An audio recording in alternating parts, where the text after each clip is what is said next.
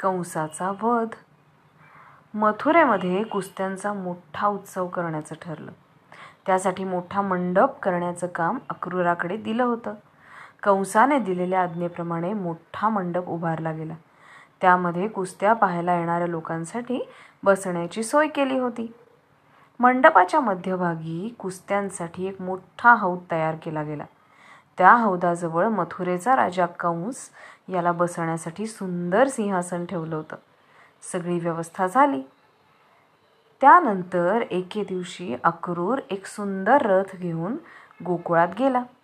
त्याने नंद आणि कृष्ण यांची भेट घेऊन त्यांना कंसाचा निरोप सांगितला.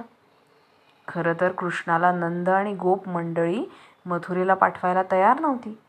पण मग कृष्णानेच सगळ्यांची समजूत घालून बलरामासह मथुरेला जायचं ठरवलं. यशोदा, नंद व इतर गोपगोपींना कृष्ण जाणार म्हणून दुःख झालं. पण कृष्णाचा निश्चय ठाम होता.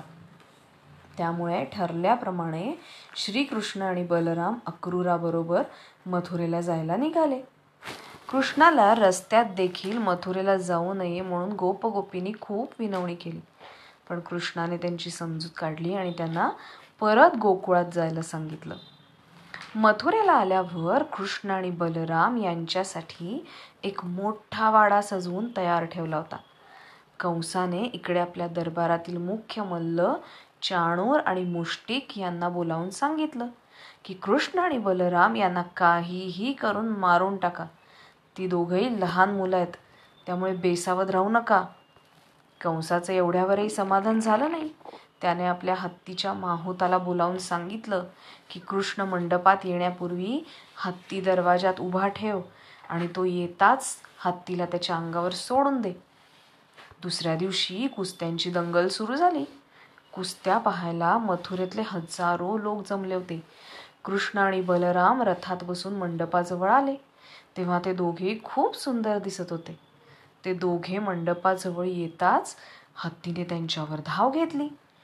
कृष्णाने न घाबरता आपले दंड थोपटले आणि हत्तीच्या पोटाखाली शिरला आणि पोटावर त्याने ठोसे मारायला सुरुवात केली. त्यामुळे हत्ती बेजार झाला आणि कृष्णाला शोधण्यासाठी गुडघे टेकून आपल्या 2 पायांमध्ये त्याने सोंड घातली. त्याबरोबर कृष्ण बाहेर आला आणि त्याने हत्तीचे दात जोराने दाबले. तेव्हा त्याचा एक दात मोडला आणि तो मोडलेला दात घेऊन हत्तीच्या कपाळावर कृष्णाने जोरदार फटके दिले. त्यामुळे तो हत्ती शेवटी मरण पावला. हे बघताच कंस मनातून खूप घाबरला. इकडे हौदामध्ये कुस्त्या सुरू होत्या, पण कुणाचंच त्याच्याकडे लक्ष नव्हतं. सगळ्यांचं लक्ष महापराक्रमी कृष्णाकडे होतं.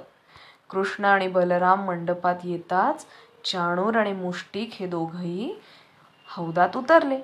त्या दोघांनी आपले दंड थोपटून आपल्याबरोबर कुस्ती खेळायला कोण तयार आहे असं जमलेल्या मल्लांना विचारलं, पण कोणीच तयार होईना. तेवढ्यात बलराम आणि कृष्ण हौदात उतरले. त्यांची चाणूर आणि मुष्टिक यांच्याबरोबर कुस्ती सुरू झाली. खूप वेळ ती चालू होती आणि त्यानंतर बलरामाने मुष्टिकाच्या छातीवर जोराचा गुद्दा मारला आणि तो तात्काळ खाली पडला आणि मरण पावला. तसंच कृष्णानंही चाणूराला उचलून फिरवलं आणि जमिनीवर आपटलं. कंस मात्र हा सगळा प्रकार बघून खूपच घाबरला आणि त्याचे हातपाय थरथर थरथर कापायला लागले. जिथे कंस बसला होता तिथे कृष्ण आला आणि त्याने कंसाचे केस धरून त्याला सिंहासनावरून खाली ओढलं. कंस आधीच घाबरून गेलेला असल्यामुळे जमिनीवर आदळताच त्याचा मृत्यू झाला. कंसाच्या मृत्यूमुळे मथुरेच्या प्रजाजनांना फार आनंद झाला. श्रीकृष्णाने मथुरेचं राज्य परत उग्रसेनाला देऊन टाकलं.